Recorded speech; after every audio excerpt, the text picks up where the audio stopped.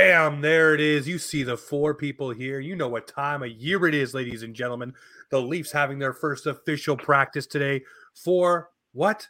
The playoffs against the Tampa Bay Lightning. This is your playoff hype show. I'm James from Offside. That is Dylan from Offside, Pete from Offside, and the honorary fourth member, Clark Monroe, wearing the reverse retro Offside jersey. And as always, the show is brought to you by Boxing Rock Brewing Co. Puck Off Lauderdale. Check out the big beer for the big game. None bigger than Tuesday night, Tampa versus Toronto. And if you know, he will not be playing in the first game of the playoffs, second game, third game, fourth game, or even round one from what I'm hearing. And they spent all those assets and gave up another depth piece in Cal Foote. I want to ask you guys right now, that was Tampa's big swing at the trade deadline. What do you guys feel? Clark, I want to know your feeling here. They went and got this guy to mess with the Leafs, to be physical, to be one of those grit grinders, and they always pay the price, but he's not going to be there. Was it a mistake to put all their eggs into one basket, given the depth that they've lost over the last season?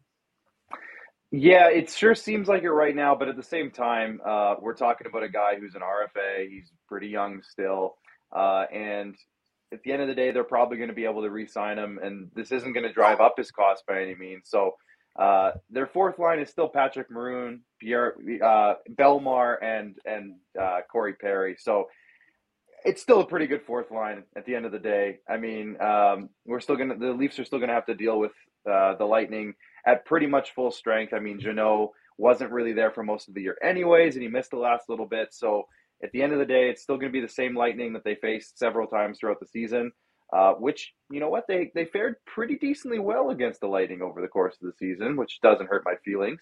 And the way that the Lightning are, I hate to say, like, limping into the playoffs, that also doesn't hurt my feelings. So definitely not going to help, but at the same time, I don't think it's going to take away a lot from where their lineup was anyways, if that makes any sense. No, I fully agree with you. I mean, it's a guy, though, that they were hoping could really, I guess, be one of those key cogs that kind of stifled the Maple Leafs, you know, the physical play. You look at Ross Colton last year, and Dylan, you probably remember this. To start the period, he came out flying, flattened one of the Leafs, got the Tampa crowd really into it. And, you know, those physical guys down in Tampa, they love him. So that really allows the Tampa Bay Lightning to feed off that. And it really helped them last year, much like Kyle Clifford in game one, even though he took the 5-minute major, fired up Leafs Nation, and everybody was so excited. But, Pete, I want to ask you, going into this playoff series, Tampa's going to take you to those dirty areas, the dirty water, drag you through the mud. Toronto seems to be a little bit more apt to want to do that too. Are you excited to see what the Leafs might be able to dole out to the Tampa Bay Lightning? It's funny you bring up Kyle Clifford because I'm literally looking at his stats. He played one game last year, right? Yep. Just the one game. I'm looking at his time on ice. He had 49 seconds, 15 minutes in penalty. So I just thought that was a funny stat. But I think the Leafs, they're obviously a better team than they were last year, right? And you could sort of make the argument that Tampa's not as good as they were last year as well, or they weren't as good as they were last year. So I don't see, there's no reason that the Leafs should not win this series. Now, I know I say Leafs in 4. Obviously, that's complete satire, but the Leafs need to win this fucking series in either 5, 6. We don't need them to go to 7 games this year. They should do it in 5 or 6. But there's no reason this is going to be a complete collapse if they lose it here, James. All right. Dylan, what are you feeling here? What's different this year for the Toronto Maple Leafs going against Tampa? What do you feel the Leafs have an edge on here? I think we have a lot of grit in our lineup now. Like, I know I'll shout out to Myron in the chat. I think he posted a little picture of the past, I think it was 6 Leafs teams. And I was looking at the roster and I was just mesmerized by the amount of additions that have came to be over this last season. I think the game against the Lightning, Luke Schenn being somebody that really stood out to me fighting there in that game. And the additions of Noel Acciari, who I think has taken a big step up in his game. Like, I watched the Carolina game on March 17th. I know he got injured that game, but I feel like he might have scored, or the game before that. But he's getting on the score sheet, and I think he's stepping up in the most appropriate time of the year. You're bringing a tear to my eye, Dylan. You're bringing a tear to my eye. Listen, I'll say this, and I listened to the 32 Thoughts podcast today. Shout out to Merrick and Friedman doing their thing all the time with great information. I love the fact that they even recognize the fact that Toronto is no longer just relying solely in the playoffs to say, hey, if you're physical with us and if you take us down or try to beat us up and the refs catch you, we'll use our power play as a weapon. Well, their power play was not a weapon last year in the playoffs. It was not at all. But this year, you want to play physical? Cool. Hello, Luke Shen. Hello, Nola Chari. But go down the lineup. It's not just them. There's Ryan O'Reilly. Lafferty will hit. Zach Aston Reese will run into guys. Jake McCabe loves to lower the boom as well. And when you have those guys doing that, it leads to other guys doing it. The one player that I am worried about here going into the playoffs is Michael Bunting. The only reason why I say that is if Tampa can get under his skin the way he tried to get under Corey Perry's skin and make him start chirping and just get out of that mindset of I'm trying to be a choir boy, it could be a problem. And Clark, I look at a guy like Michael Bunting and say he may be a little bit of an X factor here because if he can piss off the other team without pissing off the refs, it might be a series swinger here. Yeah, and you know what? I've had some really interesting comments on some videos over on TikTok in the last couple of days, just regarding, Matthew Knies in particular, the way the lineup is constructed. And I just put out a video today. Obviously, with the practice today, they kind of tipped their hand a little bit on how the lines might look. And Bunting right now is sitting on the top line as expected. But one thing that I think might play well into Michael Bunting's favor in this is that he's got Matthew Knies nipping at his heels right now. And after the first 3 games of Matthew Knies' career, I'm not going to sit here and say that he's a superstar, that he's ready to go 100% in this league yet. He's still got a long way to go. But he showed pretty well. And he showed well that he can play with guys like Ryan O'Reilly and William Nylander because that's who he played with in the last game or two. And I didn't think he looked out of place whatsoever. So with Michael Bunting, something that he has to know going into these first couple of games is that, listen, if he slips up or if something goes wrong where, like you said, Tampa gets under his skin, he takes some undisciplined penalties or something along those lines, he's got to know now that he's got somebody like a Matthew Knies who can take his spot in the lineup. And I don't think Sheldon Keefe is going to wait around for Michael Bunting to make too many mistakes. I think he makes one mistake and he's gone, or 2 mistakes and he's gone. His leash is going to be short.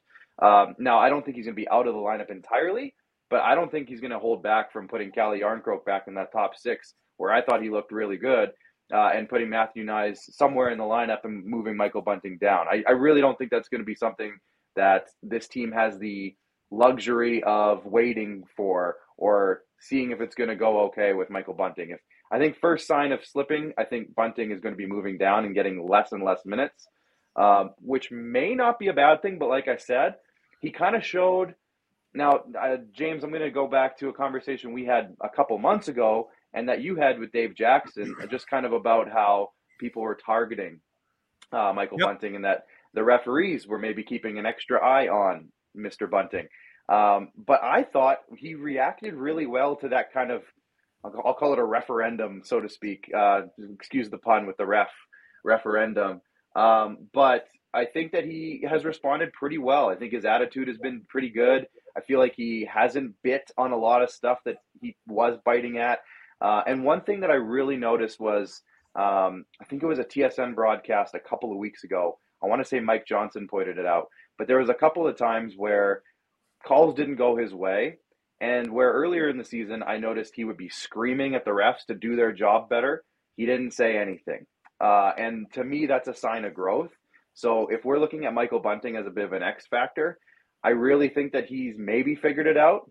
But in saying that, who's on the other side? Corey Perry. He's the master manipulator. Patrick Maroon knows how to get you off your game. Go down the line. There's more of them on that team. But I'm wondering if Michael Bunting has maybe turned a little bit of a corner in that whole wild child's, personality that he has. Well, the other thing I'm hearing too from Michael Bunting is he wants to be a Maple Leaf as well. He doesn't want to leave this market. He enjoys what he has here. He enjoys being close to home. And if you become a detriment to your team in the most important time of the year, there's probably not a contract coming your way unless it's cheap. So, and you know what? He didn't price himself, in my opinion, out of the market this year. He's not a guy who's going to be commanding $5 or $6 million like many thought he would. So I look at him and say, if he can keep the antics down, and again, I'll go back to what I said just a few minutes ago, and piss off the Corey Perrys, piss off the Belmars, get under the skin of a Patty Maroon, who, by the way, is not 100%. So take a couple leisurely whacks at whatever's bothering him down below and just make it hurt a little bit more. And tell me the Leafs will not be physical. Like Luke Shen said, he's like, I love the guy, but I'm going to pound his face in because I don't play with him anymore. I'm a Leaf now. That stuff doesn't matter. He can be my friend, after the 60 minutes is done. And I want to go back to that game, guys. Cooper trying to set the seeds for mind games already. That game, he goes, it didn't mean anything to us. There was no intensity from us. Bullshit. You played as hard as the Leafs did. You guys were up to your tricks like it was the playoffs. You were just upset that Luke Shen got the better of your guy. You were upset that the Leafs got the better of the hits. And the Leafs just did better overall that game. And their young goaltender looked better too. Connor Timmins on forward.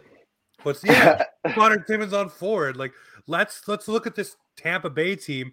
And I understand, John Cooper, you love your guys. But at the same time, the Tampa Bay Lightning, Dylan, they are not the Tampa Bay Lightning that they were last year. There's no Ryan McDonough. There is no Mr. Playoffs Andre Palat there. That depth is gone, and we'd already touched on the fact Jeannot probably won't play. And then you look at the Leafs and what they've offered up for their roster, and I say, hello, Ilya Samsonov. You look pretty damn good. Maybe you're going to swing into the next big Russian thing here. And I love the fact that he took the mantra from Ovi over in Washington. Russian machine never breaks. That was pretty funny when he said that, the penalty or the post scrum. But I look at this team and I say, guys, there is so much more this team offers up than last year. And it won't just be a bunch of guys who are skilled. I look at guys who can chip in, and I've been drum beating things and they've come true. So Pete, Zach Aston Reese to me is the X factor for the Leafs this playoffs. I think he chips in those timely goals here and there when you need the most. Think of Talbot for the Penguins. Scored the 2 biggest goals of his career. Think of guys like that. That's what I feel like Zach Aston Reese will have. Not many, but timely goals that propelled him. Think of Nick Paul last year. 2 big goals in Game 7. I think Zach Aston Reese is that guy for the Leafs this year. I think you're right there. I think the Leafs just need guys to do things at the right point. Obviously, the playoffs here. I saw a nice little quote from Ryan O'Reilly saying they asked him why he does so well in the playoffs. Well, when it comes to winning, that's when I get the most fired up. Another X factor I want to point to, and I was very critical of it because I don't know about Joseph Fall, but he looked great in those last 2 games for us. I am definitely more call. I think he's going to be a big X factor for us in the playoffs as well. I like the way he looked again for Tampa against Tampa and New York. I'm way more confident seeing him play instead of Matt Murray. But again, I think he's going to be an X factor.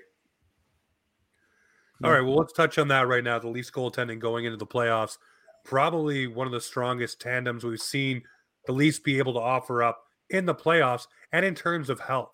You think of every year going in, Jack Campbell took over for an injured Freddie Anderson. Last year, Campbell went in, but he wasn't 100%, but still looked well. But there wasn't really much behind him. So I'm looking this year and I say, Joe Woll, hello, come on down, kid. You're looking pretty damn good. Stopping the pucks, doing all the right things. Looks calm, cool, and collective. Doesn't get rattled no matter who he's playing against. Stays to his game. And then you got Ilya Samsonov, sonar, tracking the puck, doing all the right things. And he's going and he says he feels 100%. So I'm pumped up for that.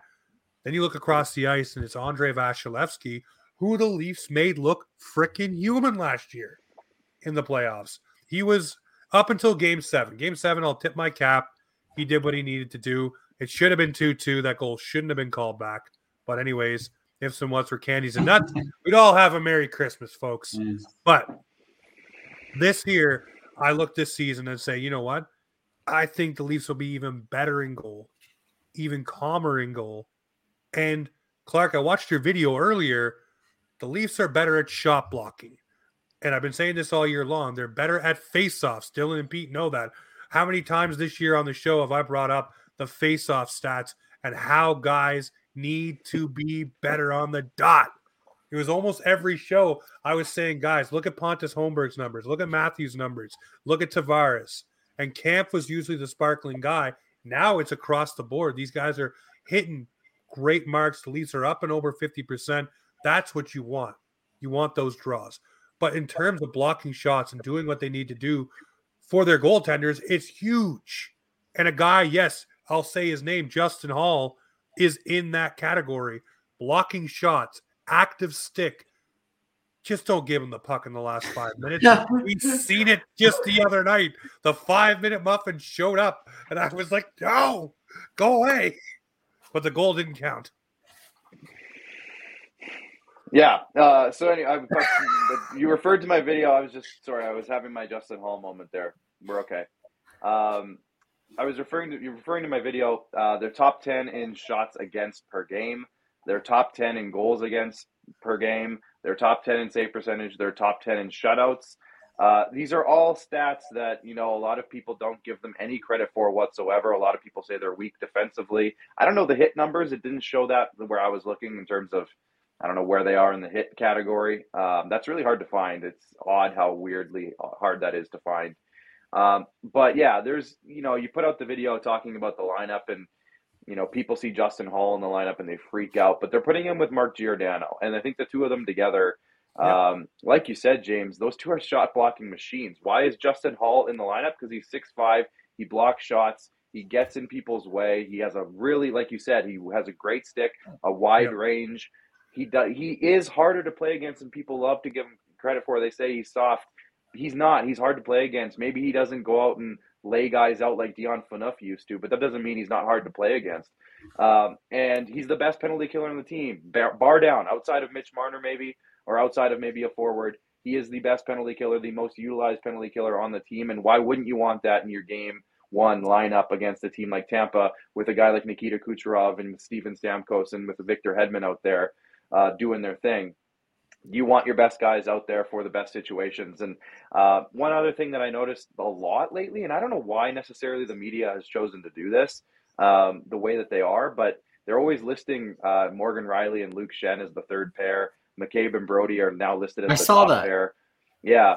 And that I talked about that in my video again today, just kind of saying Sheldon Keefe does this doesn't matter where they put them in the lineup. All six guys, they're deeper than they've ever been on defense. And you can argue that all you want, but they are. It's just straight up, hands down, they're better on defense in the group of six that they have. They don't even have Timothy Liljegren in the lineup for game one, probably. And he's probably a top four defenseman on half the teams in the league. So they have the deepest group of six that they've had in years, maybe decades. And I think anyways, maybe that's a bold statement. Don't care. And it doesn't matter what order you put them in because Sheldon Keefe uses them in whatever situations he wants, and they all get their minutes either way, regardless of if they're considered a first pair, second pair, or third pair. It really doesn't matter with the way Sheldon Keefe utilizes his defense. They're perfectly set for situations. McCabe and Brody is one of the best shutdown pairs.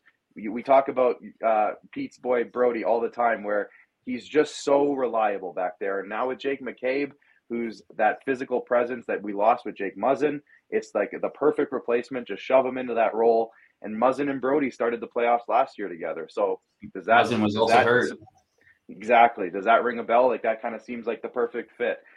Giordano and Hall, like I said, they're going to give you those shutdown minutes. They're going to play against that kind of middle six of the Tampa Bay Lightning and make it really hard for them to do anything. And Rielly and Schenn are going to go out there situationally, probably a lot of offensive zone time. I know that's weird with Luke Schenn saying that, but it allows Rielly to be that offensive spark that they really need him to be. And we saw it last year, how much Morgan Rielly stepped up in the playoffs. Playoff Morgan is going to be coming back, and I think they're going to maximize them. And I just think we're seeing the tip of the iceberg when it comes to Morgan Rielly with the last few weeks. I thought he played really well.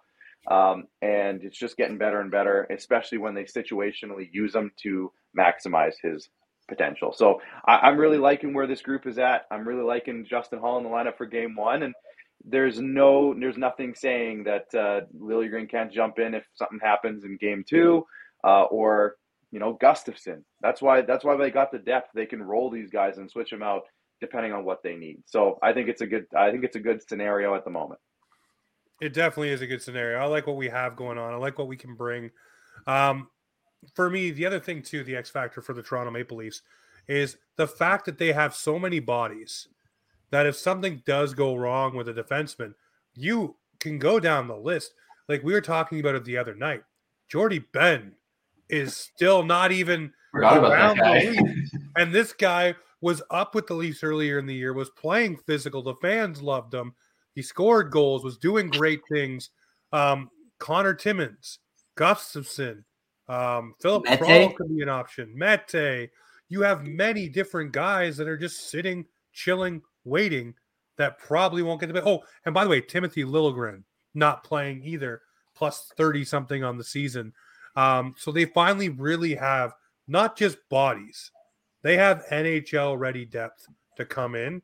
And then, oh, by the way, this kid, Matthew Nyes, who just has the stick lift button stuck on like he's playing in NHL 23, just lifting everybody's stick and playing physical on the wall. Doesn't look out of place. Clark and Pete and Dylan.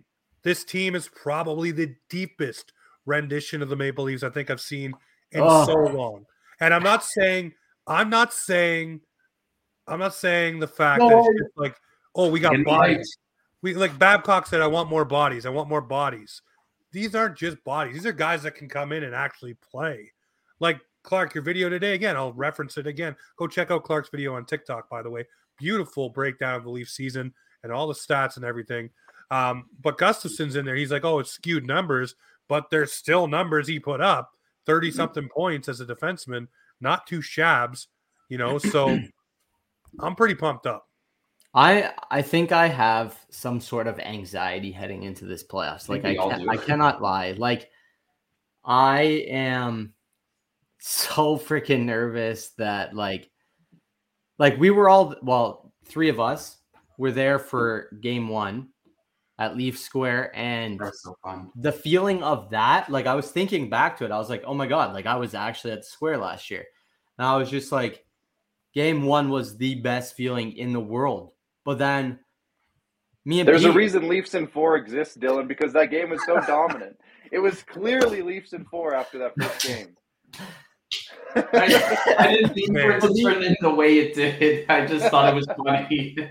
How can you not say it, though? Game 7. 5-0. And I cannot describe the feeling that game 7 left me with. Like, I saw Pete storming out of the Square. Somebody threw a jersey down. I think you picked it up too. I collected it. And I was just like, man, like that feeling of emptiness and like just like, oh, I wish we had the feeling of just making a pass just once. But like I'm ready, but I'm not ready for another heartbreak. Honestly. I am happy of the way that this team is looking. The depth is top of the league for sure, top 5, I would say, but just get it together, boys, and friggin' run through a brick wall for anybody, please. Oh, I think that's there. That's one of the things, and Clark, you know me long enough, you've been on the show long enough to know that I've always talked about, guys getting physical and dragging the rest of the players into it. And I used to say last year was a great example. It did to an extent. Obviously. I used to talk about like Muzzin and Hyman being the only guys to do it. Then other guys would, kind of kicking and screaming, get into it. Now the guys are standing up for each other, standing up for themselves. And it's the new guys too that are leading the charge. You look at the scrums, Ryan O'Reilly's in there, even with his hands still taped, getting in there and face washing and messing around with guys. Michael Bunting finally dropped the frickin' flippers, folks. And with Corey Perry on the list. I think he needs some boxing lessons, man. That guy just knows how to wrestle, apparently. Was he a part of the wrestling team in high school? give him the credit for actually dropping the mittens and getting her done. He Is- got in there and got physical, right? And that's James, what you wanted.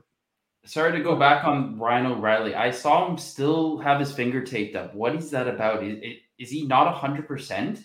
It's 100%. I think it's more of Probably flexion. Like if you ever think about injuring your finger and trying to grab that stick, it kind of does get hard. And if you don't have the strength in the one finger, then like you kind of want the assist of the second one. But does that mean there's like one finger missing? I know 0% on finger injury or what? My guess is that it's just like a kind of he doesn't want it to get banged up off the ice, so he just throws a little cast on it. I don't think it's anything more than that. I actually listened to their press conference, media scrums or whatever yesterday, and they were talking about it, and he said that it's felt better and better every time he hits the ice, and I wouldn't be too worried about it. A finger come playoff time, I think he'll play. Well, He probably would have played. He would have played through it all the way through if it was playoff time when it happened.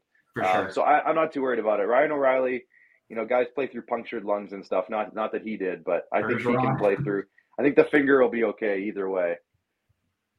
Yeah, I mean, I don't know if you could see it, but my finger's bent, and the reason why it's bent is because I was stupid and I didn't tape it and just kept trying to use it.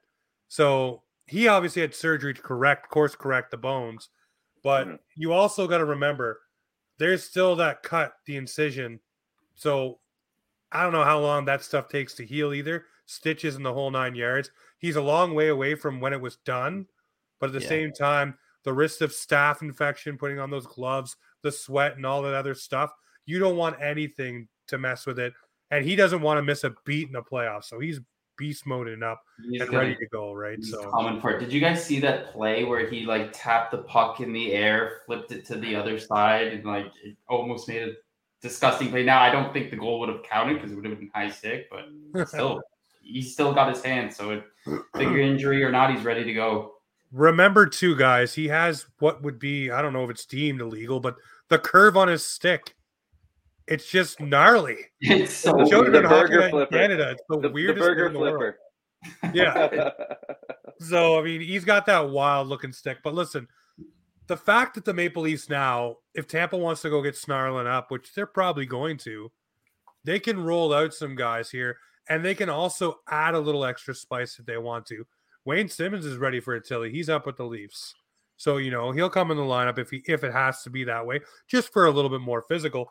But also, if you want to go a little bit more skilled, you can throw a Matthew Nyes in the lineup, have a little fun, And we have long talked about the fact, will Matthew Nyes get in? I do believe he will. He's not here just to ride the bench for the playoffs. If the Leafs win Game 1 and Game 2, I think he goes in Game 3 as an energy pump-up kind of guy in Tampa, just to do some stuff and to really kind of feel it, that shell shock. And I think he'll shock some people. He's had a few nice looks, and it's been real close for him scoring. He's drove the net. He's done all these things that you wouldn't expect from a guy just jumping in. So that kid knows how to shoot that damn puck, man. He has a wicked release.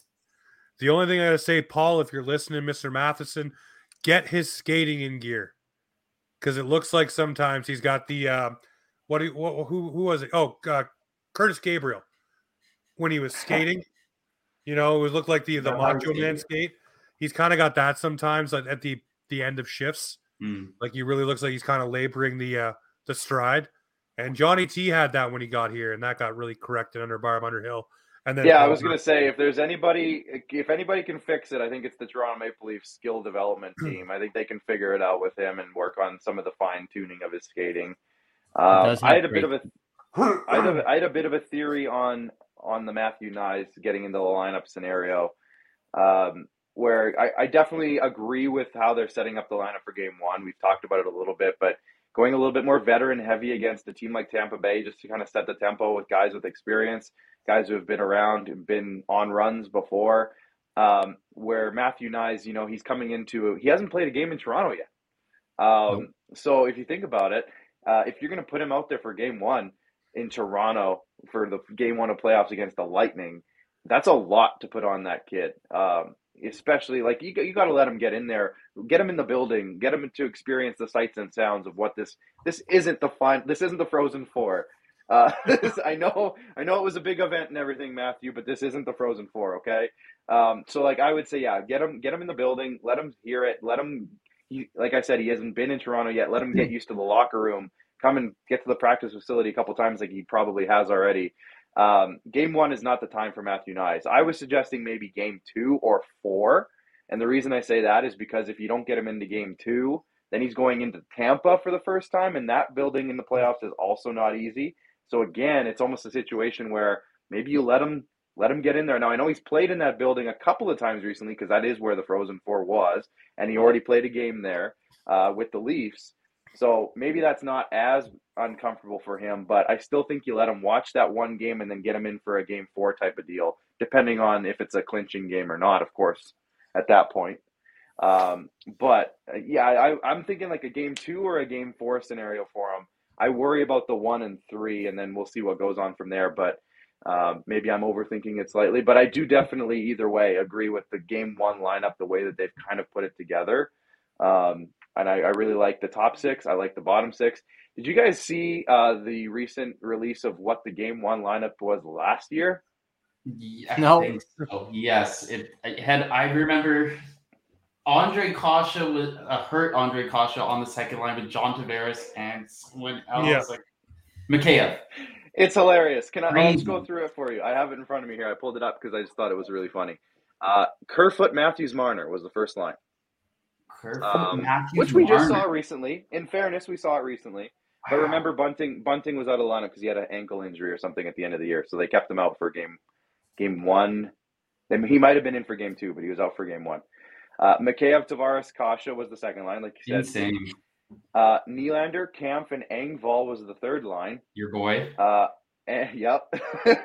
He's a much better Islander, I think. He's a good fit over there.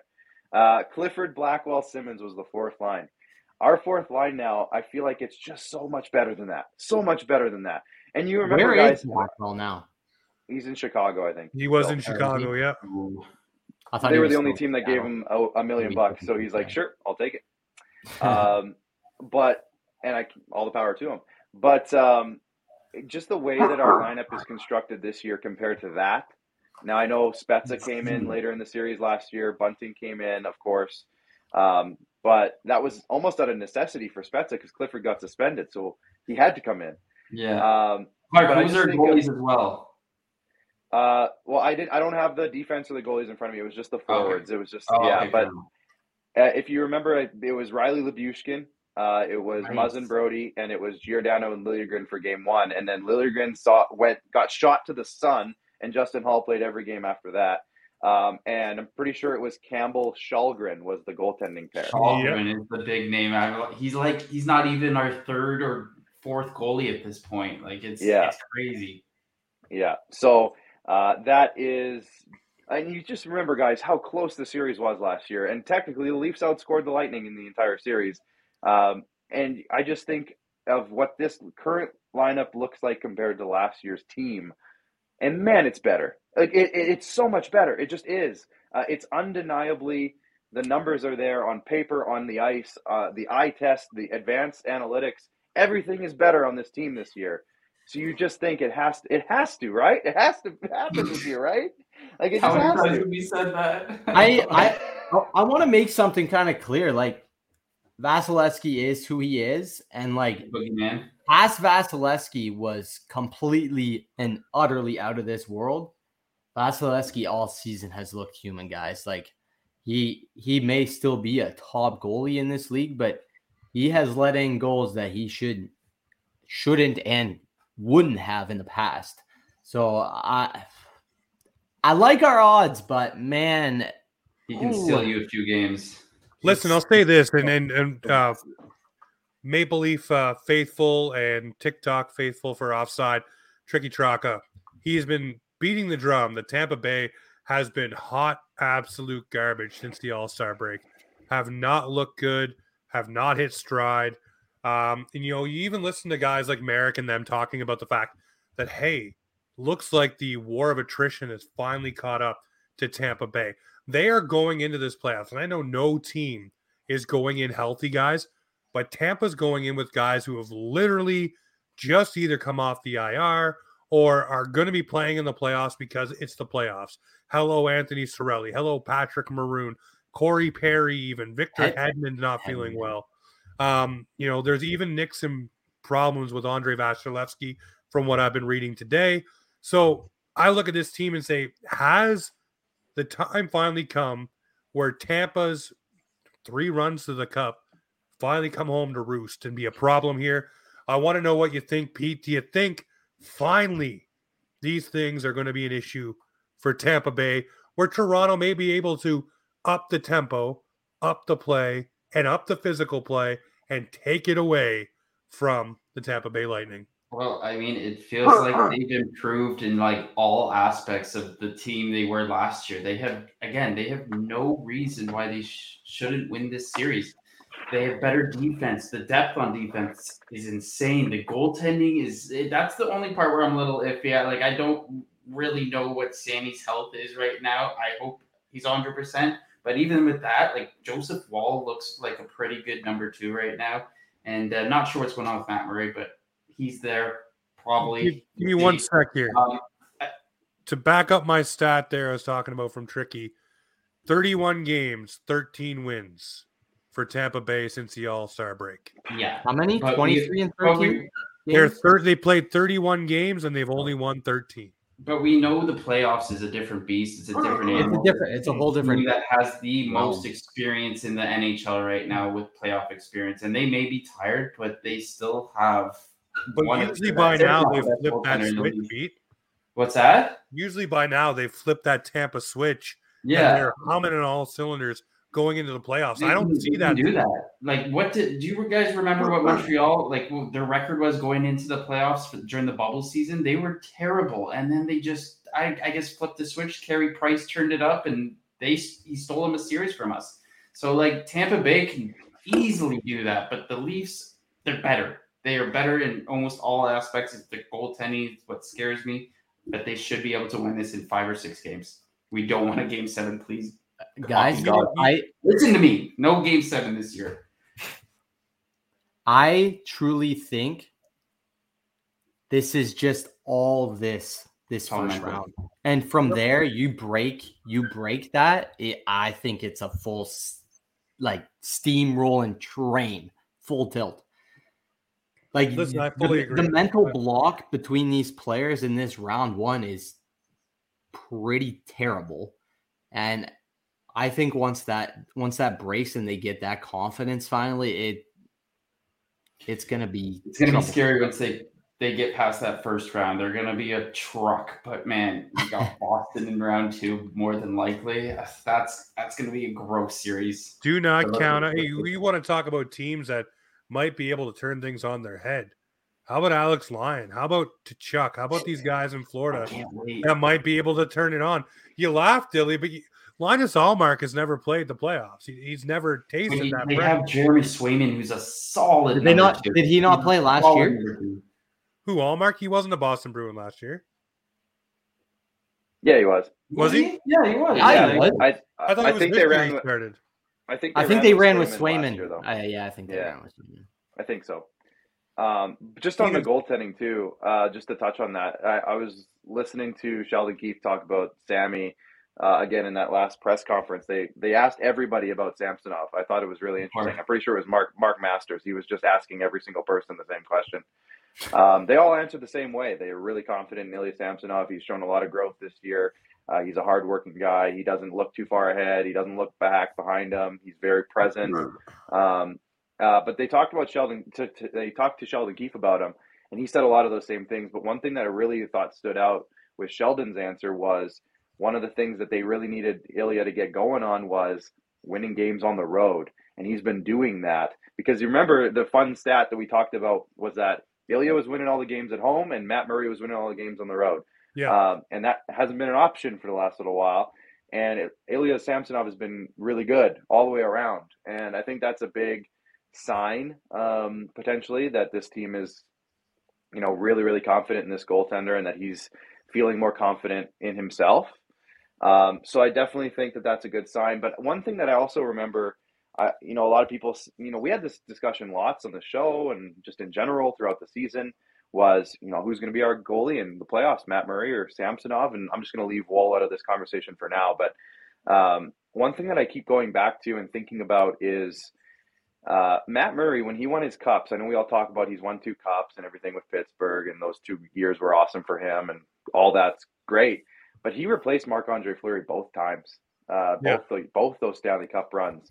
So one thing that I think I feel decent about with this in the back pocket kind of thing is that, if Samsonov doesn't necessarily have the greatest time, Matt Murray is a replacement specialist. That's his thing. He comes in. He's replaced Marc-Andre Fleury and won 2 cups doing it. So that's one thing that not that I'm looking forward to that happening, but it is just something that, maybe we're not all super, super confident in Matt Murray. I do think he'll be back. I don't know if game 1 or 2 necessarily, but I do think he'll be back on the bench. But that is something that I kind of think of as a bit of a saving grace in my mind when I start panicking if the goaltending is not going to go, have the depth that it needs. Maybe Matt Murray's good at this. Maybe he's better at this than being just the everyday guy. Maybe he likes that pressure of coming in and being that replacement. So I'm hoping Sammy goes all the way, and we don't have to worry about it. But it is just something that I kind of thought to myself in the past. I was excited because I thought you were going to say that's what Woll was going to do to Sammy, but we could. He could. He's young. Definitely could. Yeah, definitely could. Here's the other thing too. Okay, you obviously know the Toronto Maple Leafs are heading into a playoff series and are favored to win when apparently Frank Saravelli stirring the pot today, dropping the little nugget apparently that Brendan Shanahan is tired of Kyle Dubas. I'm only bringing this up because this is how much I think the Toronto media finally may be behind the Maple Leafs here, where they're not even really paying attention to the full story of the Leafs versus Lightning. They're bringing up this kind of stuff to really stir the waters and cause other havoc around the Leafs. Because usually it's like, oh, round 1, the Leafs a big problem. This guy or this player is not playing or this guy's injured, but it's not. And this story comes out. And I'm like, I even posted about it. I said, really weird timing for this to drop. Like literally the eve of the Leafs playoff, and you're dropping a story like this that's usually reserved for when the team is done. Yeah. So can I throw this out there? Out there? I remember a couple of years ago, and I don't know the exact scenario, but it was dealing with John Cooper. And John Cooper, after they lost the game, I don't know if it was last year against Toronto maybe, or the year before maybe. But I remember they lost the game or something, and he blasted himself. He took all the blame. He's like, I got out-coached. Yep. I was bad here. And he took all of the attention to him, taking the pressure off some of the players via the media. I'm wondering if ... this might have slipped out because they want to take some of the attention and pressure away from the players. If everybody's talking about Dubas going to the Penguins and Shanahan hates Dubas, then nobody's talking about the players and that John Tavares had a turnover and that, Bunting was a baby about something. It's all Dubas in between the games, and that takes the pressure off. And I'm wondering, I'm just thinking out loud here, maybe this is a little bit of a ploy. Maybe this is a Brendan Shanahan planting in the media type stuff. I don't like Kyle Dubas that much. And that's all he has to say. And then it turns into a media frenzy about them and not the players, and the players have less pressure on them. I remember, now I'm just going to draw this back to some personal experience. Back in, I want to say it was 2015, okay? I'm working in the Saskatchewan Junior Hockey League with the Estevan Bruins. Our rivals were the Weyburn Red Wings, and they were going up against the Melfort Mustangs, who were the number 1 team in the league. They had won a ton of games that year. And somebody asked, one of the media guys asked the Weyburn Red Wings coach, what do you have to do to win this series? And he said, and this got publicized quite heavily, there's no chance we're going to win the series. They're so much better than us. They're way better than us in every way. They have better players. They have better everything. They're they have bigger crowds, everything. He blew up his own team. They didn't win the series, but man, they made it close. And they came into that series with little to no chance. He wasn't saying anything that wasn't necessarily true, at least to what people were thinking. But what that did was it took all the pressure off these kids and put it all on the coach, and he could take it because he's a man. He's 40. I don't know how old he was at the time. He was probably around 40. But it's just a little bit of a ploy sometimes if you can use the media to your advantage and take some of the pressure off the players, or just some of the attention even. in a media market like Toronto, and you can take some of that off. 100%. Maybe it's not a bad thing. I mean, this could be a sneaky. And Frank Saravalli is a guy who claims he talks to all the people in the front office. He's not going to say this out of nothing. Somebody of importance would have told him this, and maybe it's plant. Maybe it's a plant. I don't know for sure, but geez, Frank Saravalli seems to hate the Leafs. Hey, he says a lot of stuff lately. Well, you know what? I think he got real salty when he wasn't the one to break the Ryan O'Reilly Nola Chari trade. Yes, he really it all stemmed from there. The salt really started to come from Frank Saravalli and saying, "Oh, this is a bad trade." As soon as it happened, everybody else was lauding the fact that it happened. And they were like, "Oh," he's like, "No, ridiculous." Remember Michael Bunting's on his top free. He's the top free agent on his free agency list. He's going to get the most money. He was one of the first ones to put out the Kyle Dubas the Penguins rumor. He's been all over it, and so I don't know what's going on with Frank, but I don't know, man. Come on, Frank. Did he say the Kyle Dubas to Penguins? I missed that. He was just along the lines of he was really hammering home that they're firing Burke and firing Hextall, and there's an opening, and who could be the next replacement, and that kind of stuff. He was all over it. He wasn't shy. Yeah, no, it's. I look at it and just say, I didn't look at it from your perspective, and I like that fact now. Actually, it may be. I hope it's that. I hope it's that. But again, you look at these things and it's like, man, can the media in Toronto just piss off? Because that story isn't getting publicized in Tampa or Florida or Mini or anywhere else for that matter. It's here because of what we are. But here's the thing, too. I like listening to the comments from the guys the last couple of days. Just how, even the new guys, how fired up they are to be in this atmosphere and how excited they are to wear this logo and go on a run and do something that hasn't been done. And Clark, I said this before, but the last time the Leafs went far, they had a guy named McCabe in their lineup. Yeah, and totally. They do again. Yeah. So I want to know right here. Yeah, you guys weren't even No, he wasn't. Hey, now. I was, 2003? Yeah. No, I think he said was Shen in the lineup. I said, no, he wasn't in the league yet. No. No, he said I wasn't born yet. Oh, well, I was born. I was 5. Okay. I had some exterior thoughts besides. Actually, you know what's funny? This bubblegum and toys. I just moved, as you guys can see. I'm in a different background than I'm usually in, and I found a box, and I found this old Leafs pennant, and I'm pretty sure it's from the early 2000s. So I'm putting it on my shelf because I think it's a good omen. Vintage. Let me just bring it up. Oh, I got my lunchbox, baby. We're going to work. We're going to work. Listen, I want to know right here. We're going to wrap the pod up here. We're getting close to an hour, Clark. I know you got things on the cusp to do. I want to start with Pete the Heat. Leafs in what? Leafs in 4. I mean, I'm just going to go with it. Leafs in 4. Leafs in 4. Dylan. I think the boys are afraid of Game 7. I'm going to say Leafs in 6. Clark Monroe. Okay, you ready for this? I got a prop for this and everything. You ready for this? Uh-oh. I'm going to pull it down from the ceiling here really quick. Here we go. Finally, the Leafs have come back to the second round. Leafs in 6. Thank you. Well, that's what I'm doing. Leafs are going to host a cup, and it ain't going to be this one.